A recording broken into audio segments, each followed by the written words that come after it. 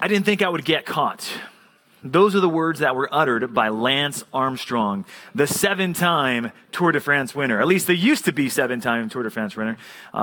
Once he was busted, and he did this on the Oprah show. He came clean and let everyone know that what he was really about. But once he was busted, the International Cycling Union announced that they were stripping him of all of his Tour de France titles. No surprise there. And on top of that, he was being banned from professional cycling for the rest of his life. In 2013, he tweeted that his bronze medal was being handed back to the U.S. Olympic Committee for his win in the 2000 Sydney Games. You might ask yourself, well, hopefully, did Lance Armstrong learn his lesson? It's debatable. In 2015, he had an interview with the BBC where he said in 1995, doping was completely pervasive. I would probably do it again. Okay? The latest from the fallout of his decision was in August 2018. The U.S. Department of Justice announced that Armstrong would be basically paying back $5 million from the money that they used to sponsor him when he was racing for them. So the consequences keep on going. And I don't know where Lance Armstrong is today. I know he's doing a podcast and he's trying to put his life back together. But I got to thinking, I wonder if that phrase ever ran through the mind of King David. I didn't think I would get caught. I don't know, perhaps it's speculation either way. But the point of that being is that there's a lot of similarity between Armstrong and King David. Armstrong tried to cover his tracks, so did King David. And perhaps King David also experienced that sense of, man, if I'm the king, I can do this successfully, I can get over this. But as we look at the lives of both men, and particularly this morning as we look at King David's life, I think it's important for us to realize that there's always going to be opportunity to sin, and the temptation to sin will always be there. But what's important to remember is that the consequences, the fallout of that sin is usually far greater than we ever realize. I know that Pastor Hayden last week quoted Ravi Zacharias, that sin always takes us further, makes us stay longer, makes the price higher, all of that. And that's certainly part of my point here, but the greater overarching emphasis is as we look through 2 Samuel chapter 20 this morning, I want to point out to your attention that everything happening in that chapter, even the things that aren't directly related to David, are still a consequence of his initial sin. We're far downstream at this point. But understand that everything we're reading here is in some way tied back to what David did. The consequences of his decision-making, his failures, his sins, his shortcomings. And that's important for us to see because as we work through this, we're going to be tempted to say, well, that was King David, that was his foolishness, but we've got to feel the weight of what's going on in this chapter. We've got to realize that this chapter gives us ample reason to run from sin, to turn from temptation, and shows us the ways, if we're willing to let sin have its reign, the ways in which sin will wreak destruction on our lives if we're not careful. So with that said, 2 Samuel chapter 20 this morning. As you're getting there, let me just quickly recap chapter 19, or at least the last part that leads into our section. Chapter 19 ends on an ominous note because what happens is King David is ushered back into Jerusalem, or is being ushered back into Jerusalem, and yet the children, or the people of Israel, the 10 northern tribes, weren't invited to be part of that party. You know that they get upset about that. They charge the Judahites with kidnapping David, essentially. Why didn't you invite us to bring him back? Wasn't it our idea? Judahites said, he's our flesh and blood. What are you getting all upset about? This is not a big deal. Well, Israel sees it differently. Judah eventually squashes them, according to the one of the last verses in chapter 19. Sorry, I'm in the wrong book here. Give me a moment. Chapter 19, it says that Judah's words were more fierce or fiercer than the words of the men of Israel. So they won the conversation, but really only by shouting him down. You're wrong, we're right, get over it. Well, on the heels of that, we now enter into chapter 20. Let's read the first few verses as we get some context here. Chapter 20, starting at verse 1. Now there happened to be there a worthless man whose name was Sheba. Now pause there for a second and realize that Scripture's already giving you commentary about who the man is to be. You have no question in your mind about whether or not this guy's a good guy or a bad guy.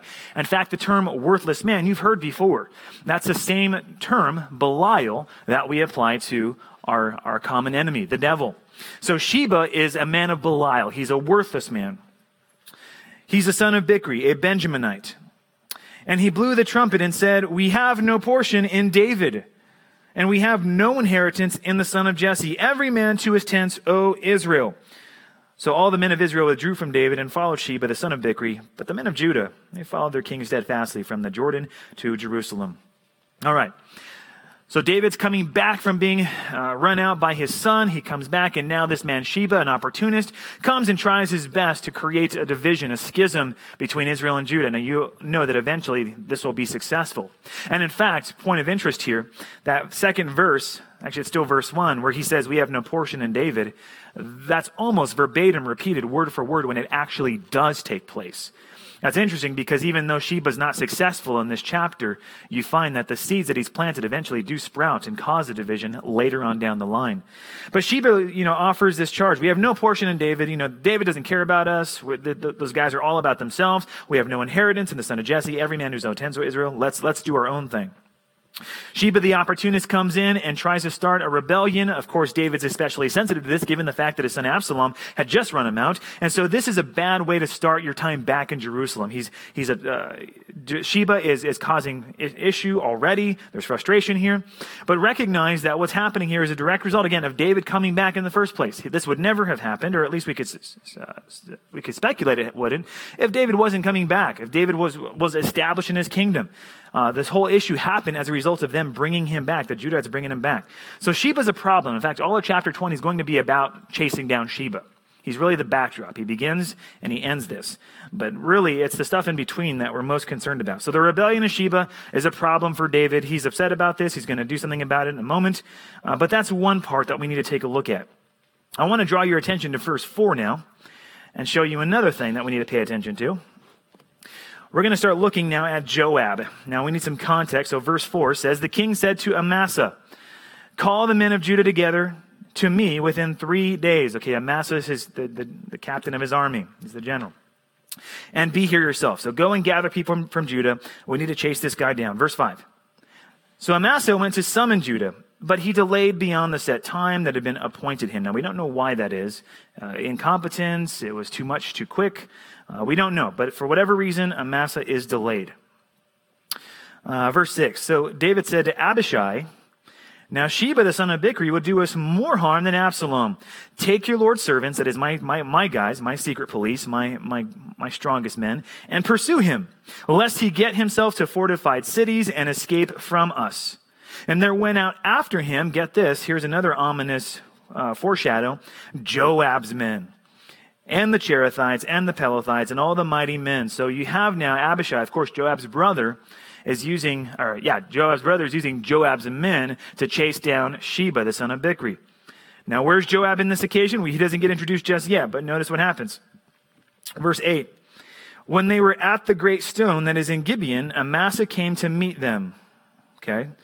Now Joab was wearing a soldier's garment. So even though he's not initially mentioned, Joab is there. His men are there. Joab is there. Abishai, his brother, takes a back seat from this point forward. Joab was wearing a soldier's garment, and over it was a belt with a sword in its sheath fastened on his thigh. And as he went forward, it fell out. Now, we have every reason to believe that this was an intentional maneuver by Joab because he knows exactly what he's about to do. You've seen this twice before in the case of Abner. Well, the javelins with Absalom was different, but with Abner, at least, you have this same situation playing out. So we have every reason to believe that the knife conveniently fell out. Maybe he tossed it on the floor. He would use his right hand as the hand that he would use to fight. His left hand would be the one that would be the safest. And so, or rather the opposite turned that around. So verse 9, Joab said to Amasa, is it well with you, my brother? Disarming him. And Joab took Amasa by the beard with his right hand to kiss him. Okay, so the right hand, again, using him, betraying him with a kiss. This sounds familiar to you. Grabs him, says, my brother, are you okay? And with the left hand, verse 10, but Amasa did not observe that the sword was in Joab's hand. So Joab struck him in the stomach and spilled his entrails to the ground without striking a second blow, and he died. Okay, let's pause right there and camp on these two instances here. You got the rebellion of Sheba, and you have Joab, the ruthless Joab, who really murders Amasa. Now, the thing that we should realize here is that Joab he's got two brothers. He had two brothers anyway. Joab is the son of Zeruiah. Zeruiah is not his father. That's the usual way that we would hear that. The son of Zeruiah is actually his mother. His father's dead, and his mother is the half-sister of David. So Joab has two brothers, Abishai and Asahel. We see Abishai here. Abishai takes a back seat again. He kind of exits the scene once Joab takes his position of authority once more.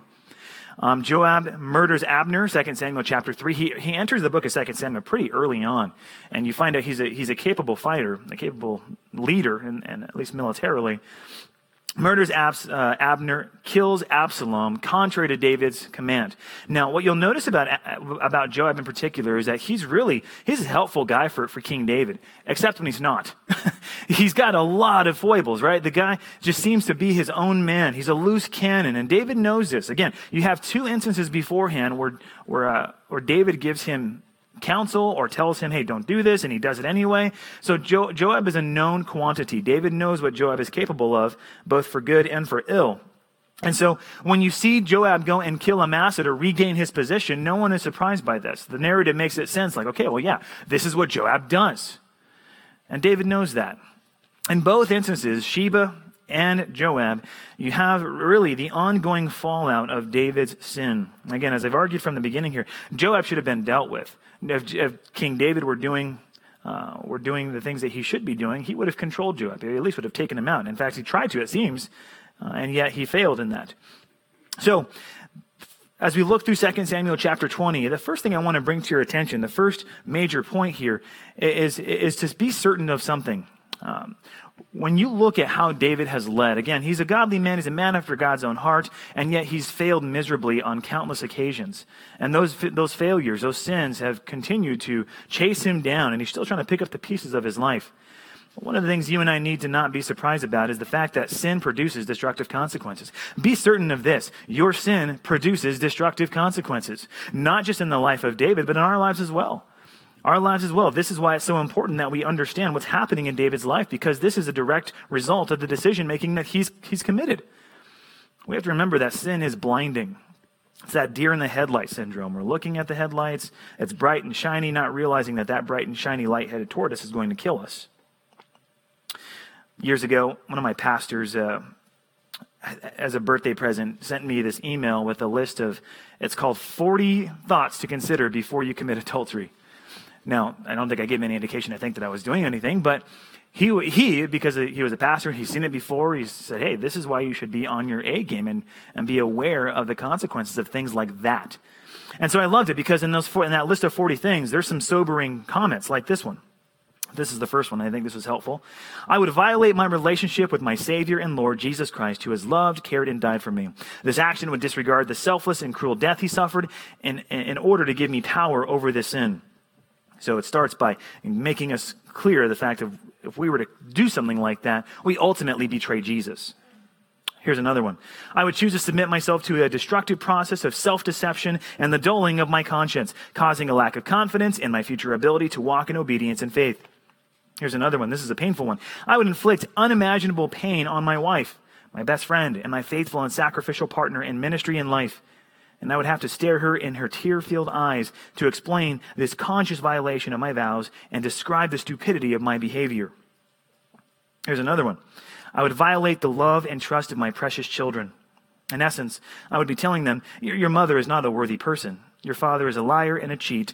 Honor is not as important as pleasure. My own selfish satisfaction is more important than loving my children.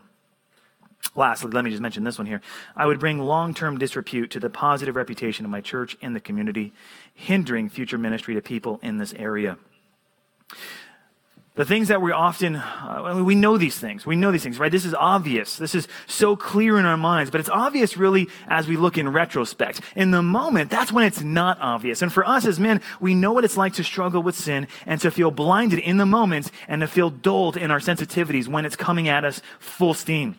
Take a look with me at Galatians chapter 6. Keep your finger in 2 Samuel 20. But look at Galatians chapter 6 with me. I want to point something to your attention that may seem, again, obvious, but so important for us to really grasp. Sermons like this don't often bring us like any newfound insight. It's about, I get that. I need to be reminded of that.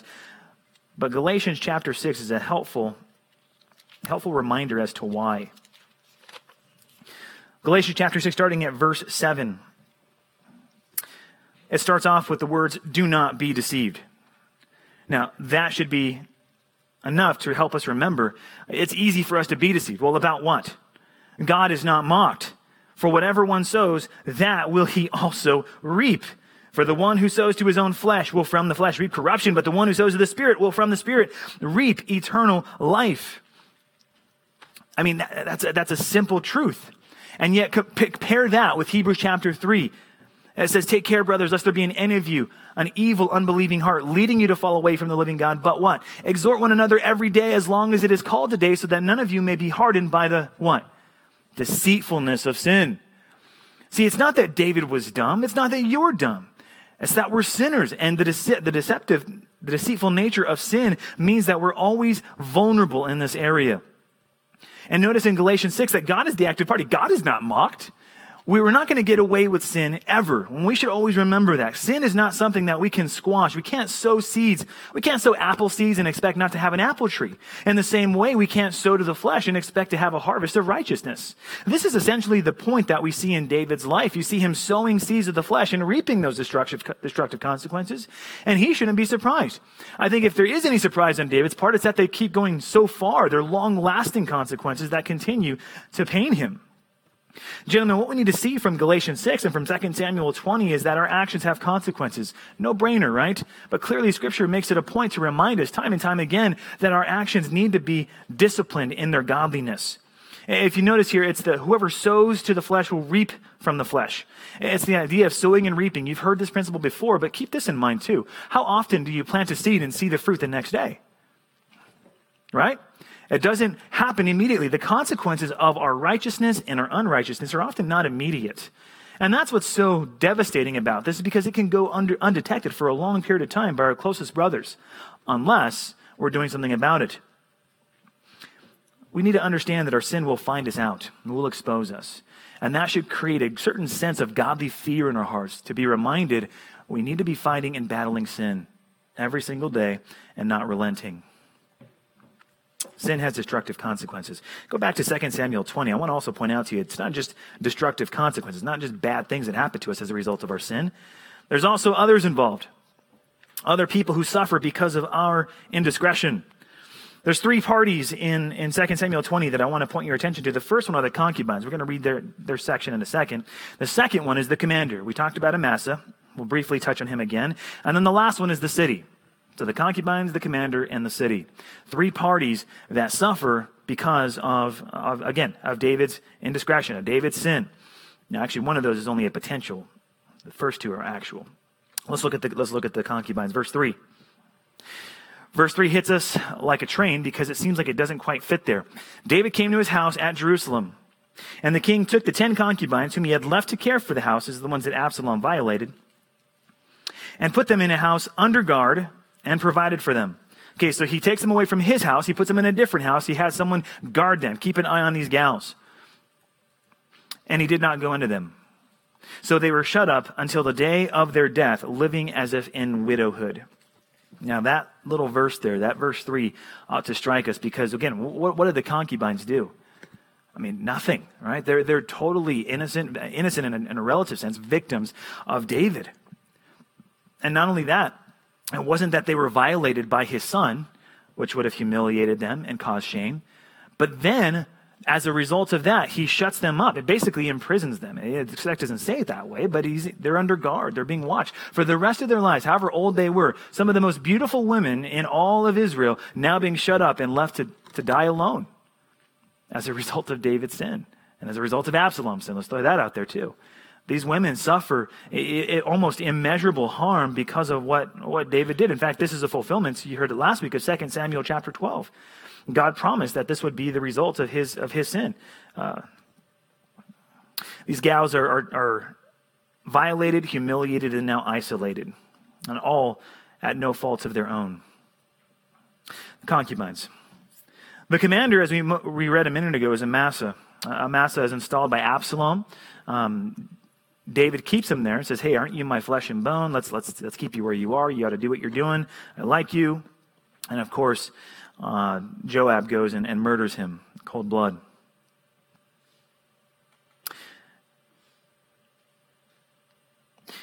If you'll notice, let's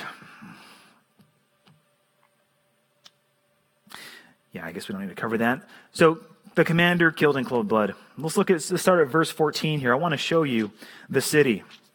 Concubines, the commander, the city. Verse 14, Sheba passed through all the tribes of Israel to Abel of Beth-maachah, and all the Bichrites assembled and followed him in. So notice that he's not creating a strong rebellion. He's traveled all throughout Israel, and so far only his clan is following along. Verse 15, and all the men who were with Joab came and besieged him in Abel of Beth-maachah. They cast up a mound against the city, and it stood against the rampart and the city, and they were battering the wall to throw it down. All right, so the intention, break down the walls, perhaps ransack the city, get Sheba. Then a wise woman called from the city, listen, tell Joab, come here that I may speak to you. And he came near, he said, hey, are you Joab? He said, I am. She said, listen to the words of your servant. And he said, I am listening. And she said, they used to say in former times, let them but ask counsel at Abel. And so they settled the matter. I am one of those who are peaceable and faithful in Israel. You seek to destroy a city that is a mother in Israel. Why will you swallow up the heritage of the Lord? Joab answered, far be it from me that I should swallow up or destroy. That's ironic, given the nature of who Joab is. He said, that is not true, but a man of the hill country of Ephraim called Sheba, the son of Bichri, has lifted up his hand against King David. Give up him alone, and I will withdraw from the city. And the woman said to Joab, I'll do you one better. Behold, his head shall be thrown to you over the wall. The woman returns to her people in her wisdom and gives the counsel and says, here's what we should do. They cut off the head of Sheba, the son of Bichri, and threw it out to Joab. So he blew the trumpet, and they dispersed from the city, every man to his home. And Joab returned to Jerusalem to the king. 3 parties, 2 actual victims, 1 a potential. Concubines, victimized. Amasa, victimized. The city almost victimized, but by the grace of God, spared and saved, as God sometimes does, intervening in situations and causing there to be an aversion from crisis or destruction. The thing I want to point out to your attention here is that often we don't realize it, but our sin has a spillage effect. In fact, I put it like this: beware, your sin victimizes the vulnerable. There are people in your lives who will suffer because of your sin. And given the fact that you are men, and not only that, but you're leaders in the home, you're leaders in the church, you got your husbands, your fathers, your managers, given your role that God has given you, the effect of your sin is greater than the effect that it has on you alone. You have influence, you have position, you have power, and with that power comes great responsibility. One of the things my wife tends to buy is the natural peanut butter. And it's the kind of peanut butter that you got to stir before you eat it. It's the food that you have to work for. And so I have, last night I found out there's a better way to do this, but I have, since the beginning of time, I remember I've been stirring it with a knife. Put your knife in there and try to stir it up without spilling. And I don't know if, I for the longest time struggled to not spill. I haven't tried this yet, so maybe this method doesn't work, but I tried not to spill the peanut butter, because that little layer of oil tends to spill over, and then it stays on the thing. It never goes away. For as long as you use that peanut butter, that thing's greasy and it's hard to hold. I hate it. It bothers me to pieces. But I found out there's a better way to do that. So if you have a way, I think I have a way. I'm supposed to turn it upside down and let it settle for, the guy said 6 months. Okay. So I just need to buy peanut butter 6 months in advance. But if you're going to do the knife method, chances are you're very likely to create spillage. And that spillage is going to have an effect on others. It's the same kind of thing when we have sin. That spillage affects more than just us. It has an impact on other people. And there's 3 groups of people in our lives that I want to draw attention to that tend to be the recipients of our destruction. They tend to be the victims of our sin. Let me give you 3 parties. The first party is women. Women tend to be the ones who receive the pain of our bad decision making. And so I want to point your attention to specifically one area that I think most men have a little something to know a little something about. And for that, I want to turn you also to 1 Thessalonians chapter 4, starting at verse 3. The whole reason that this whole thing started is because of David's sin with Bathsheba. And so I thought it'd be appropriate for us to be reminded of the stakes and of the standard that God has for us in this area. So 1 Thessalonians chapter 4, starting at verse 3. David looks at Bathsheba, takes her, beds her. You get that. You remember that. New Testament, God doesn't expect a whole lot different from us. In fact, the the standard is higher, I think, given that it's now a heart issue and we have the Spirit. 1 Thessalonians chapter 4, starting in verse 3, this is the will of God, your sanctification, that you abstain from sexual immorality, that each one of you know how to control his own body in holiness and honor, not in the passion of lust like the Gentiles who do not know God, that no one transgress and wrong his brother in this matter because, and this is a point we need to recognize, because the Lord is an avenger in all these things. As we told you beforehand and solemnly warned you, for God has not called us for impurity, but in holiness. You all know that I'm in high school ministry, and so I have an opportunity to talk to young men all the time about this particular sin, sexual immorality, and specifically as we even extend that, pornography. Pornography ruins men. Sexual immorality ruins men. It disables us. And not only that, but the stats, if you've read recently on pornography, are not any better. You're not surprised by this, of course. But let me read to you a few stats about pornography and its pervasiveness in our society and also our churches. Listen to this. Over 40 million Americans are regular visitors to porn sites. The average visit lasts 6 minutes and 29 seconds. You'd figure that out. There are around 42 million porn websites. 42 million. Lots of novelty there, which totals around 370 million pages of porn. The porn industry's annual revenue is more than, get this, the NFL, more than the NBA, more than the MLB combined. It's also more than the combined revenues of ABC, CBS, and NBC. 47% of families in the United States reported that pornography is a problem in their home. Pornography use increases the marital infidelity rate by more than 300%. And get this, if you have young boys in your home, 11 is the average age that a child is first exposed to porn. And 94% of children will see porn by the age of 14. I think the context of this book and the fallout of 2 Samuel 20 should be at least somewhat clear that this is one of the primary issues that men struggle with. It'd be silly for me to think that in this room there's not men who are currently present tense battling against a sin, and that's fantastic. We should. But we should also recognize that the sex trafficking industry and the porn industry have a symbiotic relationship. One feeds into the other quite naturally. And of course, if you're watching porn, the chances are you're watching a girl who's been enslaved. You're watching people that have been forced to that activity because they've been kidnapped and they've been stolen away from their families and they've been forced to do this at the profit of somebody else. Which, by the way, the industry, as you can already see, this is just the porn industry. The sex trafficking industry is also quite profitable. In fact, the latest number I looked is around the 99 victims, about 99 billion annually. It's a lot of money. Women tend to be the ones who hurt the most when we engage in this sin in particular. There's a lot of other sins we could talk about, but this one I think is relevant given our subject matter. Men, this has got to be an area where we have to do war, and we have to get real with each other and talk about these issues. If there's anything in your heart that is still leaning toward that, we've got to do battle. The women in our lives are the ones who suffer most. I mean, just think of it. These are someone's daughters on the screen, daughters and sons. These are someone's family members that are doing these things, some because they want to, others because they have to. But recognize we're the ones who are committing this. We're providing the market where this thing thrives, and that can't be. I didn't talk about any of the church statistics, but it's not better, at least not a lot anyway. Statistically insignificant, it looks like. The church is not doing a much better job, and I've reading stats about pastors who are in ministry who are struggling with pornography, and on it goes. And I know that there's a rare guy in every room who doesn't struggle with any of this. Brother, you need to pray for the rest of us then, and make sure that we're being holy and godly and upright, so that we're not victimizing the women in our lives, some of the weakest and most vulnerable among us. Speaking of weak and vulnerable, let's talk about the second group, children.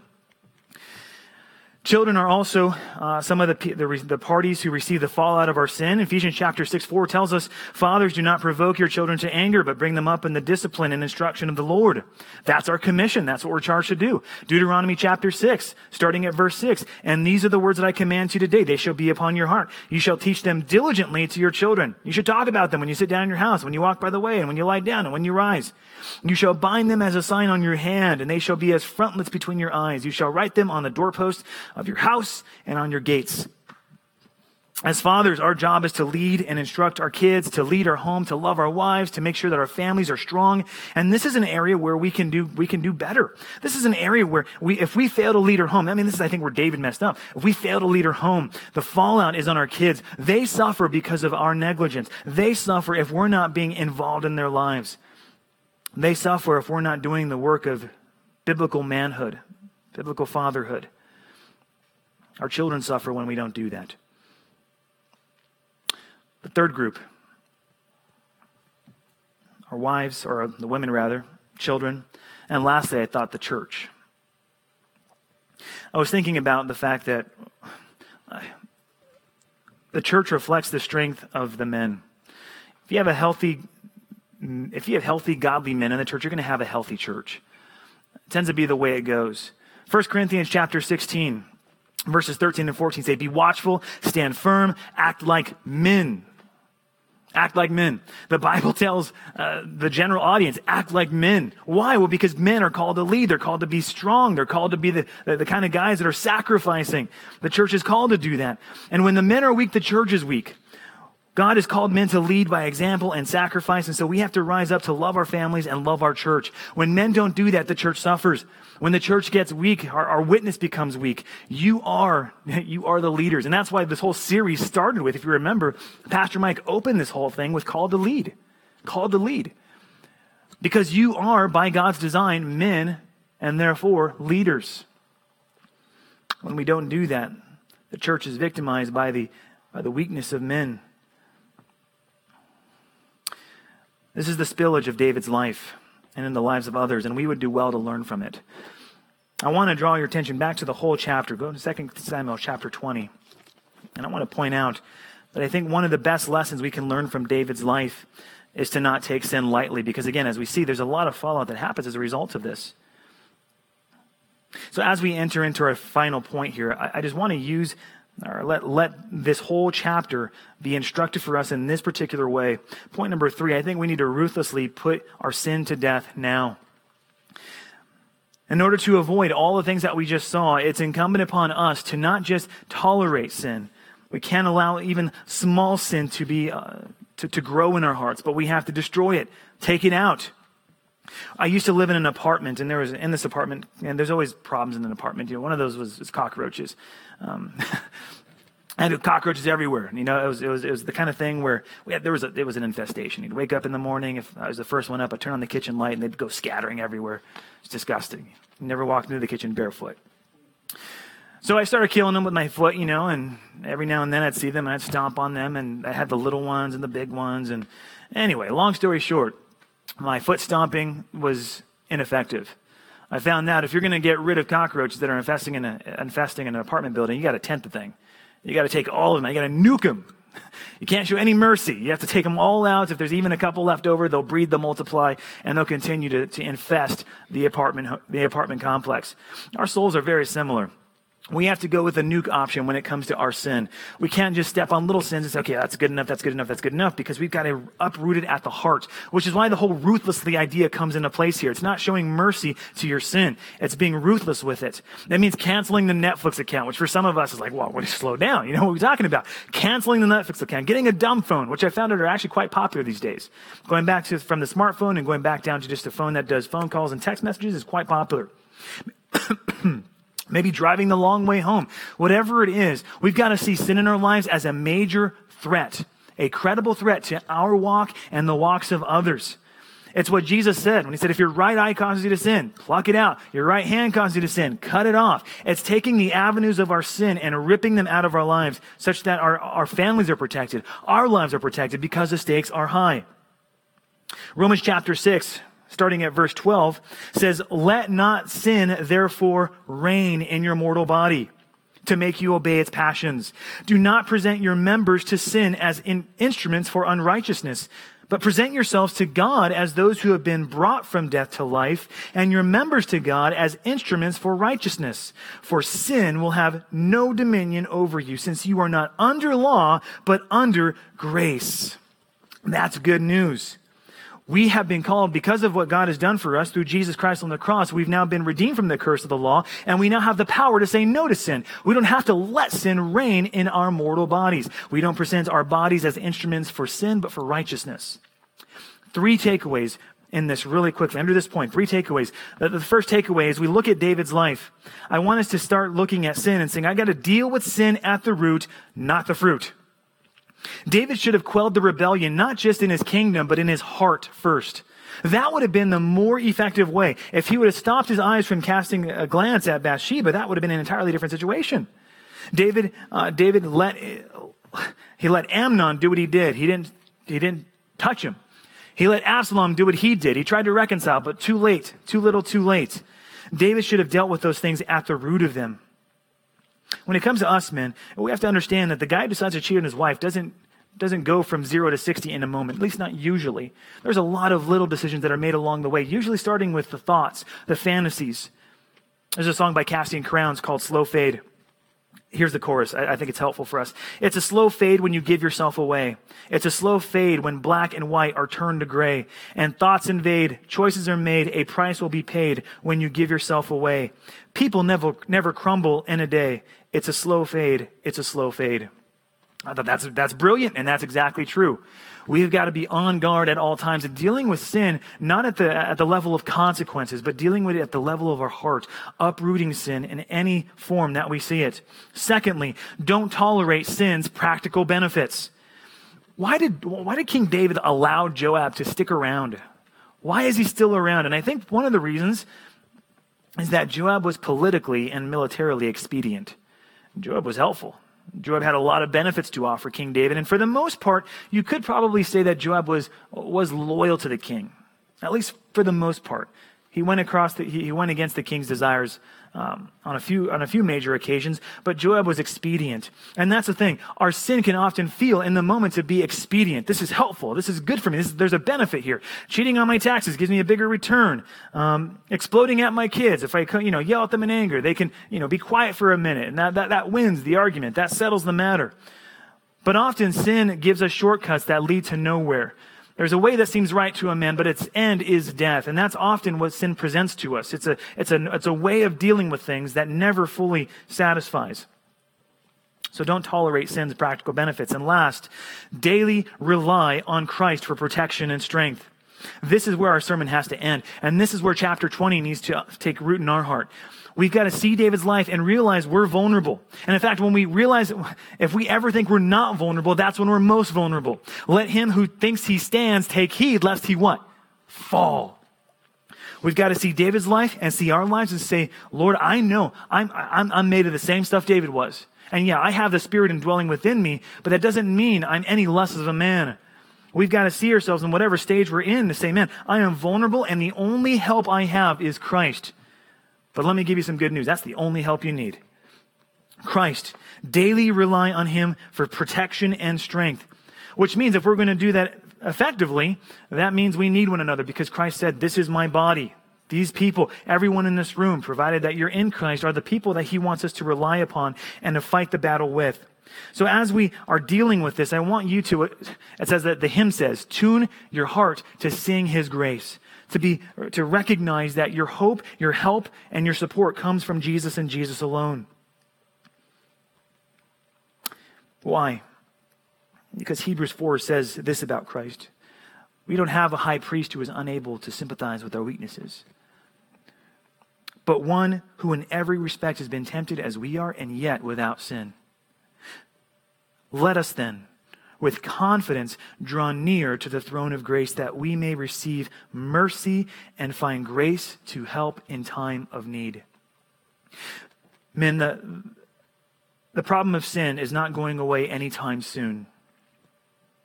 But if we're willing to take ourselves to Christ day in and day out and to connect our heart to his agenda, his purposes for us, to do things like this, to continue meeting together and holding each other accountable, that's where the power is.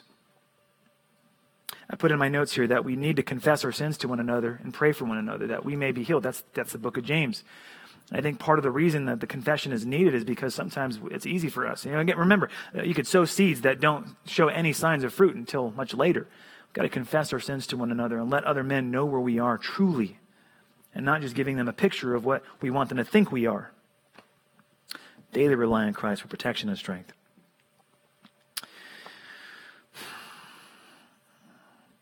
I never thought I'd get caught is something a Christian can't say. Right? We can't say that. Not if we believe our Bibles. First of all, because Proverbs 15:3 says, the eyes of the Lord are in every place, keeping watch on the evil and the good. Second reason is Hebrews chapter 12. I'll summarize it for you. It's verses 7 through 11, if you want to take notes on that. Hebrews chapter 12 essentially promises us that God loves us and therefore will discipline us when we are sinful. If we persist in sin, God promises that he will deal with that. Suppose that the summarization for this, guys, as I close it here for us, is that we have to realize that the stakes are high and the consequences are painful. I wanted you with this sermon to feel your weakness and to feel your need to run to Christ every single day. Otherwise, what separates us from David? Yeah, he has a little bit more power than we do, but we're made of the same stuff. Scripture calls us to fight our sin and to do so diligently. Hebrews 12:4 says, in your struggle against sin, you have not yet resisted to the point of shedding your blood. I don't know where this sermon finds you or whatever sins are currently being battled with, but it might be time to shed some blood for the sake of Christ, for the sake of your family, and for the sake of your church, to guard yourself against the foolishness and the consequences of those things. The stakes are, in fact, high, gents. Let's pray.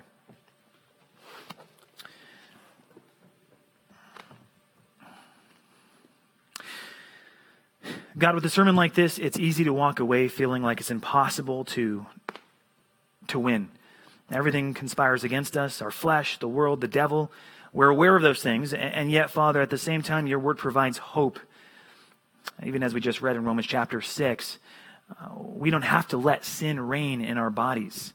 We have the power by your Son's grace and through the Spirit that indwells us to say no to sin and to say yes to righteousness. Lord, it's so important that we as the men of the church, leaders and fathers and husbands, do this day in and day out. I know, Father, that for many of us, it's not going to be a public escapade. People aren't going to be exposed on the church stage. It may not be the same kind of fallout that David experienced. His life is different than ours, Lord, and we understand that. But please help us to remember, God, that our sins do have a dramatic effect on our lives and the lives of others. It can't be contained. The fallout continues. Help us to be wise about sin, to despise it, to hate it, to avoid temptation, to cut off our right hands and pluck out our right eyes, in order that we may remove ourselves from it, remove ourselves from the consequences, and live lives of godliness. In fact, God, I would even pray that we would give the gift of our righteousness to our families and to our churches. Ultimately, we do it for you, Father, but when we're righteous, everyone else benefits in our lives. So please help us to be the kind of men that you call us to be. Let us live, as your word says, self-controlled, upright, and godly lives in the present age. Thank you so much, God, for the grace that we find in Christ. Thank you so much for the strength that he offers us. I pray now, God, that we would draw from that strength as we go into our small groups, discuss and think through the implications for our own personal lives. Help us to apply your word and to live it day in and day out. In Jesus' name we pray. Amen.